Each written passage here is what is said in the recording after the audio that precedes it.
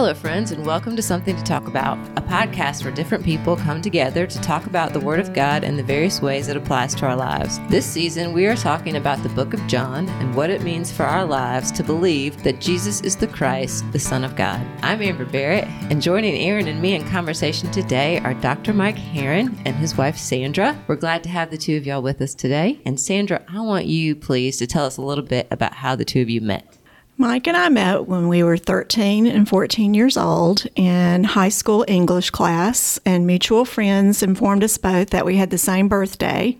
So we met that day, and I told him I was born in Turkey for some reason, and he kept calling me a turkey. Oh, my word. So, yeah. Like a 14-year-old, yes. Yes, like a 14-year-old. Yeah. And That so is funny. we started dating soon after that. Wow, that's cool. You got over the turkey reference and Yes, decided... I did. It did write it on the back of his picture, though, you know, when you trade pictures. Oh, like, wow. Sandra, you turkey. Love Mike. That is so cute. Yeah. Do you ever bring that term of endearment out now, Mike? No, but I'm so thankful that she asked me out on that first date, and I continue to say yes. She asked you? You asked him? No, that's a point of contention. It's in my diary, and diaries never lie. We assume that Jesus will clarify that in New Heavens and New Earth. Wow, let's go to the end. Yes, That's right. he asked me to a football game, and I later asked him to an old date party. So, but he forgot about He forgot about the football game? yeah. It's in my diary, my 13-year-old diary. So when I you was still 13, have the diary? I still have the diary. Amazing. That's a long time for the two of y'all to be together. Wishing and actually what actually happened are two different things. So you put things in your diary that you wish might happen. Women, Wow. we write down the tree. That's so funny. All right, well, let's do our first things first question. And our first things first question for today is, when was your first public speaking success? Mike, kick us off. I'll answer that, but first I want to say thank you for inviting me, Amber and Aaron, and then thank you for making sure that the study of the Word of God and its application is central to our women's ministry. I'm very thankful about that. Yeah. I would probably characterize my first speaking success as when I ran for student body president in high school, and I think I would consider that my first public speaking success. I told my father that the way to win as the student body office goes is you need to have an interesting speech, and particularly it needs to be something that catches people's attention. So my father said, well, you need to tell a joke at the beginning, and he said, if it's a good joke, you'll win. If it's a bad joke, you lose. So I said, well, it needs to be a political joke because I'm running for student body vice president. So he suggested this, and this is what joke I told, and I did win. I said, George Washington is dead. Abraham Lincoln is dead. And to tell you the truth, I don't feel so well myself. And after that, everybody laughed and clapped, and I won. So That's all it takes. that's right. Sandra, did you vote for him? Turkey? I'm sure I did. The turkey, yes, I That's did. great. That's funny. If only it was that easy every time. Absolutely. Mike, a good joke. What about you, Sandra? Well, if you define success in public speaking being clapped for, can that be a measure? Yeah, I think so. Okay. The first time it might be the only, I don't know. The only time I was clapped for or first was our campus outreach director had asked me to do a devotion at our staff training. And so I gave a devotion. I was 22 years old, and it was on Proverbs 5:9. And lest you give your vigor to others and your years to the cruel one. And my point was the honor and joy of serving Christ when you're young. So everybody clapped for me. How'd you feel when everybody clapped? I was surprised, I guess. Yeah. I wasn't expecting that. You don't get clapped for at devotions. Yeah. Did you take a bow? I'm just kidding. You can't take a bow after a devotion. You might get struck by lightning. I was young and spry. I probably did a herky or something. Oh, my word. Were you a cheerleader? I was in That's so fun. younger days. Didn't know that. Very fun. Well, I'm still waiting on my moment, Amber. Oh, that is not true, I've Aaron. spoken at quite a few things. I actually ran for some student government stuff. But yeah, I don't know. I never walk away from a moment and be like, wow, I nailed that one. Never? I don't I feel like think you just so. nailed that right there. You can count that as your first Thank public you. speaking I'm success. bowing. I'm Yeah, bowing. Totally bowing. I love it. Okay. Well, when I think of mine, Sandra, it was a youth group devotional as well. We had gone on a youth retreat. We were at the beach. I remember that. And it was a devotion at nighttime. And I don't even remember what I said, but I remember people saying, that was amazing. So I thought, that was amazing. I mean, I might be amazing, but if I were to go back right now and listen to whatever it was that I said, I know that I would not think that I was amazing. But in my 13-year-old mind, I thought I was amazing in that moment. You know, and as I've gone along with various public speaking opportunities and I've grown in my ability to teach the Bible, one thing to me has become abundantly clear, and that's what makes public speaking a success, is when you have something important to say, something that makes a difference in your life and in the lives of others, and you're able to communicate the importance of it. And as I've already said at the intro to this podcast, this season we are talking about the book of John, and it's written by a man named John. A man who Jesus knew, a man who Jesus loved, and a man who knew clearly what he wanted to say, and he said it well.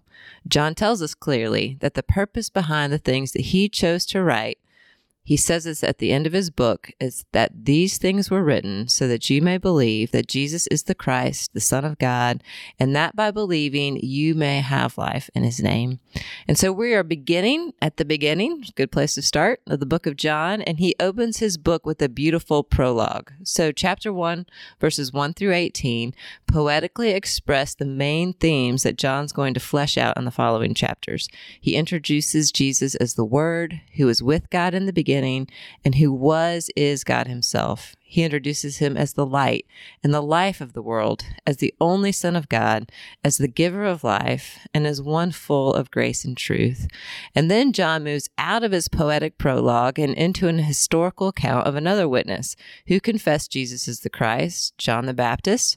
And John, when he's asked by the Jewish people, the religious leaders of the day, to tell them who he, John the Baptist, was, he identifies himself as the one the prophet Isaiah spoke about. He says, I am the voice of the one calling in the wilderness, make straight the way for the Lord. John the Baptist was baptizing with water for the repentance of sin, therefore making straight the way for the Lord's salvation. And baptism, it wasn't a new practice. I thought this was interesting. It was a form of spiritual purification that was going on in different ways at that time. But what was unique about John's baptism is that it was the first time that people were coming to be baptized by someone else. So purification up to that point, you purified yourself. But here you were going to someone else to receive that purification. And so we see that it's a significant and prophetic shift, and it got the attention of the religious leaders of the day. And John tells them, I baptize with water, but among you stands one you do not know. He is the one who comes after me, the straps of whose sandals I'm not worthy to untie. And he goes on to say, I saw the Spirit. This is John the Baptist. He says, I saw the Spirit come down from heaven as a dove and remain on him, Jesus. And I myself did not know him, but the one who sent me to baptize with water told me, the man on whom you see the Spirit come down and remain is the one who will baptize with the Holy Spirit. I have seen and I testify that this is God's chosen one. And so there, right at the beginning of John, we see among you stands one that you do not know, that you couldn't know unless he revealed himself to you. And he has come to show you God himself, Jesus Christ, the Son of God. So there's so much that is beautiful in this text, so much to appreciate and anticipate as we move further into the book of John. And what I want to know from y'all is what in particular surprised or interested you or captivated you in this passage? Well, on a light note, our son Connor's full name is John Connor, and it comes from this verse, verses 1-6. There was a man sent from God whose name was John. We had just found out we were pregnant. We were a little bit surprised, and we were sitting in Sunday morning church back in 1996, and the Sunday morning New Testament reading was this verse. So I wrote a note to Mike on the bulletin and said, if we have a boy, we need to name him John because God has sent him to us. I love that. So we did that. But second, from John 1:18, which says, "No man has seen God at any time, the only begotten God, who is in the bosom of the Father, and he has explained him." Just for me, when I get foggy or feel uncertain in my relationship with God, it helps me to remember to look at Jesus to explain him for me. For example, I can often feel like I need to perform for God, I need to act a certain way or be a certain way, but Jesus makes it clear it is only his performance that counts. I can get back in perspective and rest in Jesus, who is explaining God continually to me. He's constantly explaining God to me, and it's on his terms. So that's one of the things I love from these verses. Well, if you've read the 4 Gospels, you'll notice quickly that this Gospel, John's Gospel, doesn't begin the same way the other Gospels begin. They begin with the genealogy and the birth of Christ, but John starts at a different place, in the beginning, and so that would have been a signal to the Hebrews that were reading this scripture that the Creator is still creating, is this message, and really it sets up, I guess you could say, a key to unlocking the whole book and thinking about this is about the new creation that has come. The second thing is he uses a word to describe the Son of God, logos, the Word, which would have been a clue to the Greeks. The Greek mind believed that there was a logos, a key that would unlock the hidden meaning of life, that third eye blind, and logos would unlock the secrets to not just this life, but the afterlife. So it's fascinating to me that John from the beginning is thinking about the Hebrew and the Greek mind. So it's not surprising that in John 3:16 he would say, God so loved the world. The Hebrew, the Jew would say, wow, not just that God loves the Jew, but then the Greek would say, the God of the universe loves, because the Greek mind assumed that the gods were capricious and, temperamental, and you had to prove that you should gain their attention. So I think that strikes me that John's thinking about this new creation where God's going to put the world back together again.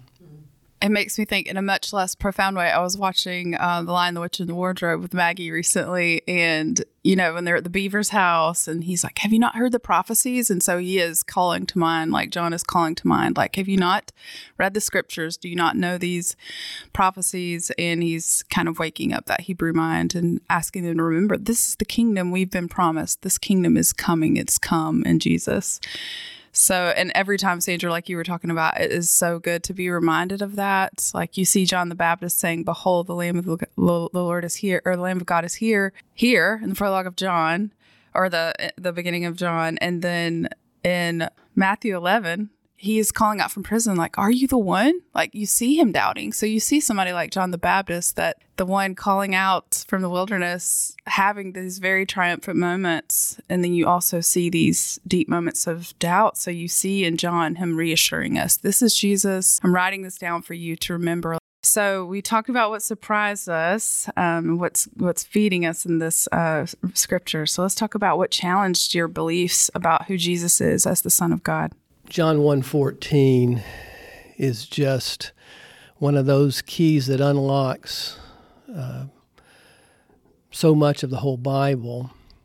And when it says that the Word became flesh and dwelt among us, and we beheld his glory of the only begotten, full of grace and truth, that verse is just stunning to me, that the God that created all things and sustains and holds all things together would move into the creation to fix what was broken because of our rebellion.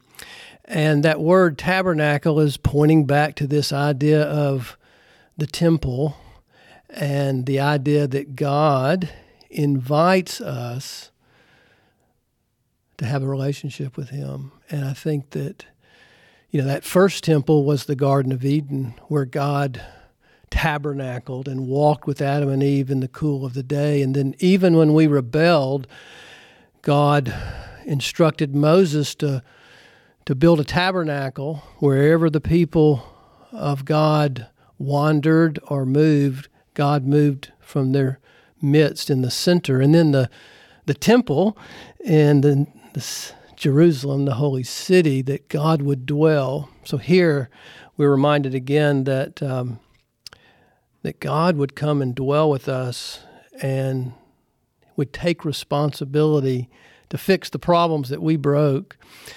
So that's what was so startling to me once again, is that this message is it's about God fixing us. But what's interesting also is that God fixes us from the inside out. Most of the time we think all of our problems are fixed when something on the outside is put back together. But this text reminds us that God's got to put us back together from the inside out, and we would behold His glory.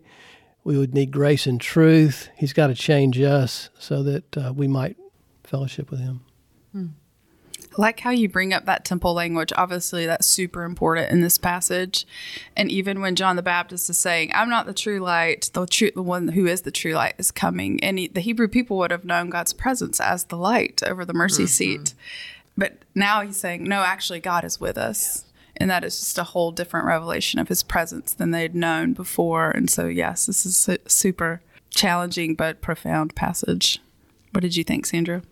I think it's very challenging to think that we have a right to become a child of God. And from 1:12 it says, "But as many as received Him, to them He gave the right to become children of God, even to those who believe in His name." And that Jesus is the one that gives me the right to be His child. You think about rights, I'm right, or what are our rights as a citizen? And that in God's economy, as I receive Christ, now I have the right to be His child. And it made me think about, when someone loves one of my children, I'm instantly drawn to them because they love my child. And when we love Jesus, God the Father is like, oh, He loves my child. And it draws us all together. So I think it's beautiful to think about receiving Him and then having the right to be God's child. Yeah, I like how you brought up the point that we think of our rights and we, stand on our rights, but to stand on the rights that another has given to us and how absolutely necessary that is causes us to believe in Jesus in a very particular way. When I was thinking about this passage and just the emphasis that John puts here and then throughout his book on the fact that this is the Son of God, the only Son of God, the only one who has seen God's face, who was with God and was God. And it challenges me because I think sometimes in the Old Testament, it's easy for me to delight in the glory of God, just the appearances that He makes. They seem, they are miraculous. They're powerful. They're very God-like. They're not very human-like. And then yet you get to the New Testament and you see God taking on flesh. And I found that sometimes, even though I know better, maybe I'm sort of cynical towards the man Jesus, with this expectation that just like all the rest of us fallen human beings, there's something not quite right. There's something that's going to disappoint. But there's just is that reminder at the beginning, this is God's self-revelation. I don't have to be afraid that Jesus is going to disappoint me. There's something faulty here or misleading, but that in all of the glorious ways God revealed Himself in the Old Testament, this is even more glorious, and I can give myself over to it without being cynical or without doubting. So that was a challenge for me in this passage. As y'all read through this, we see, particularly in the prologue, the focus is the beauty of Jesus presented. And really the characters that we see in this passage come after verse 18. We see John the Baptist. We see the religious leaders of the day, primarily those two interacting. What in the characters, either John the Baptist or the religious leaders, what stuck out to you about how they interacted with Jesus? And what did that teach you about your own response to Him? Well, I can't always help but draw inspiration from John the Baptist on how he knew who he was and who he was not. He said, I am not the Christ. I am not Elijah. I'm not the prophet. He was just a voice. So I feel like my response needs to be right-sized in mirroring that response, which is, of course, I'm not the Christ, I'm not Elijah, but I'm simply a follower with a voice, but not to forget that I do have a voice and I am a follower, but I'm not the Christ and I'm not Elijah. But he stated it so clearly and eloquently and very memorably as well. I am not the Christ. We've heard lots of sermons on that, I believe, but very applicable. Well, the temptation, even then, you have these religious leaders coming out inquiring of you. Obviously, you are making a big enough stir.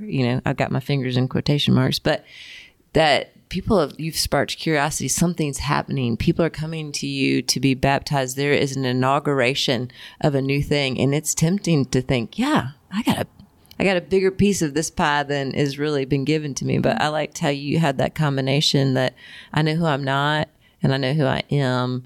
And John the Baptist knew what God had asked him to do. He knew the mission that he had given him, and he was absolutely confident and content and yet humble in that. Just the fact that he says, somebody else is coming greater than me, and I'm not even worthy to untie the strap on his sandal, and yet confident in who God made him at the same time. We are introduced also to some that will become his disciples. And John is directing them at some level, but they're inviting their family and others.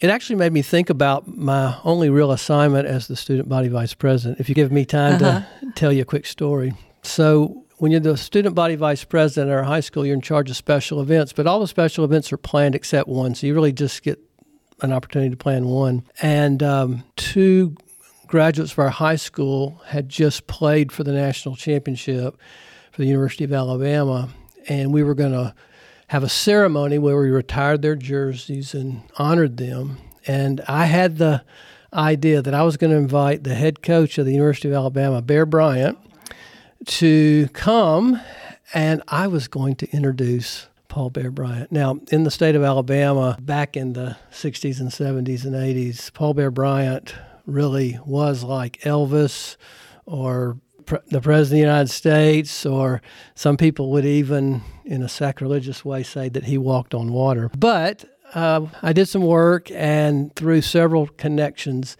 he agreed to come. Wow. So when the event started, the whole high school gymnasium was packed, and Bear Bryant wasn't there. No. And my whole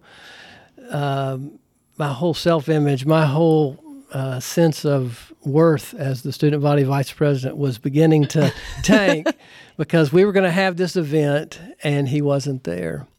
And so we started, and they sent your radio announcer, kind of your Larry Munson in Georgia, the announcer for the Alabama radio program. They sent him, and I thought, wow, that's not even close to John the Baptist.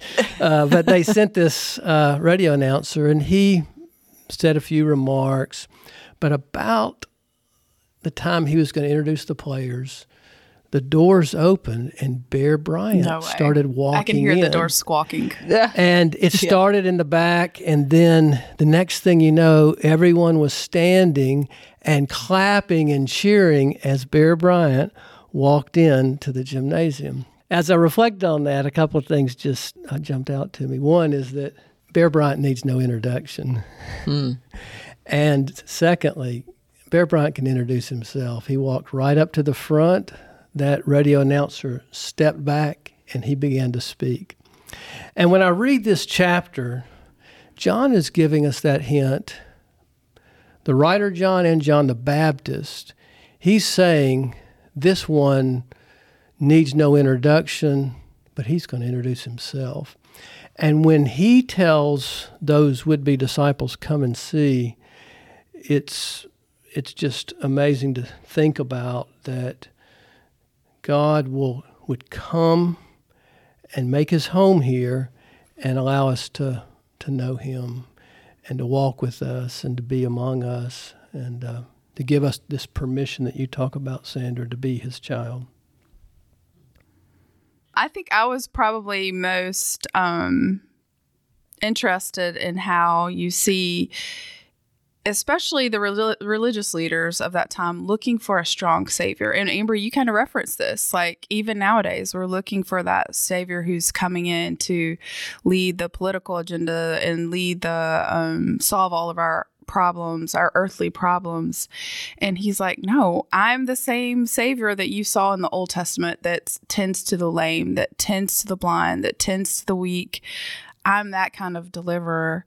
And I came across this in Psalm 130. And of course, you know this. It's a famous passage. If you, Lord, kept a record of sins, who could stand? And that, it just tells me that if we had that kind of strong, I hesitate to use that word, that sounds wrong, because obviously Jesus is our strong deliverer. But if we had that kind of savior that came in and said, I am in charge, I'm coming in judgment, none of us would stand. But he comes in this humble way and still declaring, I am the Lord, in this very full way, and saying, my glory is here, my presence is here. And he needs no introduction, much like Bear Bryant. But it is astounding to see how often we trip up, just like these religious leaders, and that we're looking for the wrong kind of leader. We're looking for the wrong kind of savior. So I think in some ways we can see it's correct for us to just say, look for me in the way that I've, like, I think, Sandra, you mentioned, this is the way I've declared myself. Like, look for me in the way that I've spoken of myself in my word, and not for your preconceived notions of who you think I am or who you think you want me to be. Like, I'm the savior and I'm here on my terms. So as we think about the characters and the passage of John here in the beginning, how do we begin to apply this word? What are the implications of this text to our lives? Well, I was thinking about how important the Gospel of John has been to my ministry over the last 30 years, in particular as we began on staff with Campus Outreach, and mostly my ministry was an evangelistic ministry. And first, I had such a zeal to share the gospel, and I've often felt so frustrated when a person didn't respond by trusting Christ when I presented the gospel.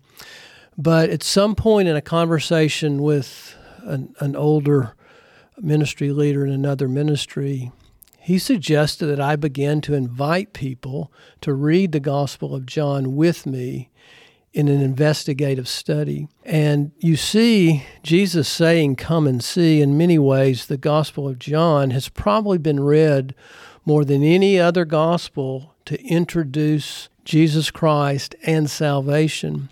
And it really transformed my evangelism by thinking in terms of inviting people to have a conversation with Jesus. And then I've noticed here more recently, but also I pray that it'll continue to grow, is our members more and more are inviting people to come to worship services. To some degree, they are saying, come and see what is changing my life and the bread that I'm experiencing from heaven and the light that I'm receiving and the shepherding that's come to me in this good shepherd who lays down his life for the sheep. And so I guess some implications I would like to grow is for us to gain the kind of confidence where we can invite others to investigate Jesus the same way the brothers invited their friends and the same way John the Baptist pointed his disciples to Jesus, that we would become a come-and-see church. Mm-hmm. I like that. I do too. And I like how when you read that passage, you realize they just couldn't help themselves, really. Yes. I mean, they were so excited Absolutely. That they wanted to go, that they had to go say. They had to go tell that person closest to them, you've got to come see this. Yeah, I love that. Mm-hmm. That reminds me of one of my favorite passages in Acts, I think it's 4, where it says, we couldn't help but say what we've seen. Yeah. And it's the same kind of thing. Absolutely. 1:16 says, for of his fullness we have all received, and grace upon grace. So in my personal discipleship, I want to be full in Jesus and experience that grace upon grace daily, meaning I don't want to be full of me, and I don't want to experience condemnation every day, but I want to experience grace, freedom. That grace upon grace just sounds like ocean waves, just pounding, just being pounded by grace. What a beautiful way to live, and I would love for these. I'm getting older, so as we continue to age, I'd love for my life to be characterized just by grace upon grace and being full of Him and less of me. I think the big takeaway here for me is just how all of the Gospels just draw us into worship. And that's what I hear you guys saying, is that when we read a passage like this, we can't help but tremble, but also just be filled with excitement, just that we have a Savior who made himself man, that has said, come near to me, come and worship me. And I have come and brought my kingdom. I am making all things new. I am undoing sickness and brokenness and sin and delivering you. I am the deliverer you've been waiting for. So I think that when I read a passage like this, it just draws my heart afresh into worship of a worthy Savior. I like that. And I'm getting to the place in my life now where if you could see me right now instead of just hearing me, you'd see that there's actually 2 sets of reading glasses by my right hand. I don't know why I have 2, but Fashion. Just in case. And Hashtag fashion. Hashtag fashion. Definitely not. These are $3 readers. But anyway, I am getting to the place in life where occasionally I have to put those readers on, and maybe that started happening in the last 6 months. And when it first started happening, I really was in denial. I was sitting in the bed reading at night, and the book would get further and further away, and I just wouldn't admit that it was because of my eyesight, or I couldn't quite type correctly into my phone, and I would be like, why do I keep hitting the J instead of the L, or whatever it would be? And finally I had to admit, like, I can't see as well as I used to be able to see. And I've always had incredible vision. So I was like, surely it's not that. Surely it's not that I can't see. And I think when I come to this passage and I recognize the privilege of the fact that God has revealed himself, he's come into the darkness, that without his divine intervention, without his self-revelation, without what he shows us about himself, I really would not see. And that I need the Spirit to open my eyes in order to be able to see. It just is a reminder to me of the privilege of sight. And then to keep going in, even as I get into John, to say, Lord, there's going to be ways that I think I see you, or I think I've always seen you, that have been incorrect. And can I be humble enough to say, I can't see on my own, show me. And just the fact that that's what he's about. Come and see. It's hopeful. It's not discouraging to me, but it's just a reminder that when I come, expect for him to show me something I wouldn't see otherwise. I love that. And I love that he asks us to come as weak and humble, and he will reveal it. Mm-hmm. That's a good word, Amber. Mike and Sandra, thank you both for joining us today. Listeners, we hope you'll join us again next week. Let us keep you company while you walk around your neighborhood or doing your workout out at the canal. Amanda LeDuc and Angie Horn will be joining us next week to talk about John chapter 3, verses 1 through 21, and what it means to be born again. We hope you'll listen in. Sometimes the light surprises the Christian wife she sees. It is the Lord who rises with healing in his wings. When comforts are declining, he grants the soul again a season of clear shining to cheer it after the rain.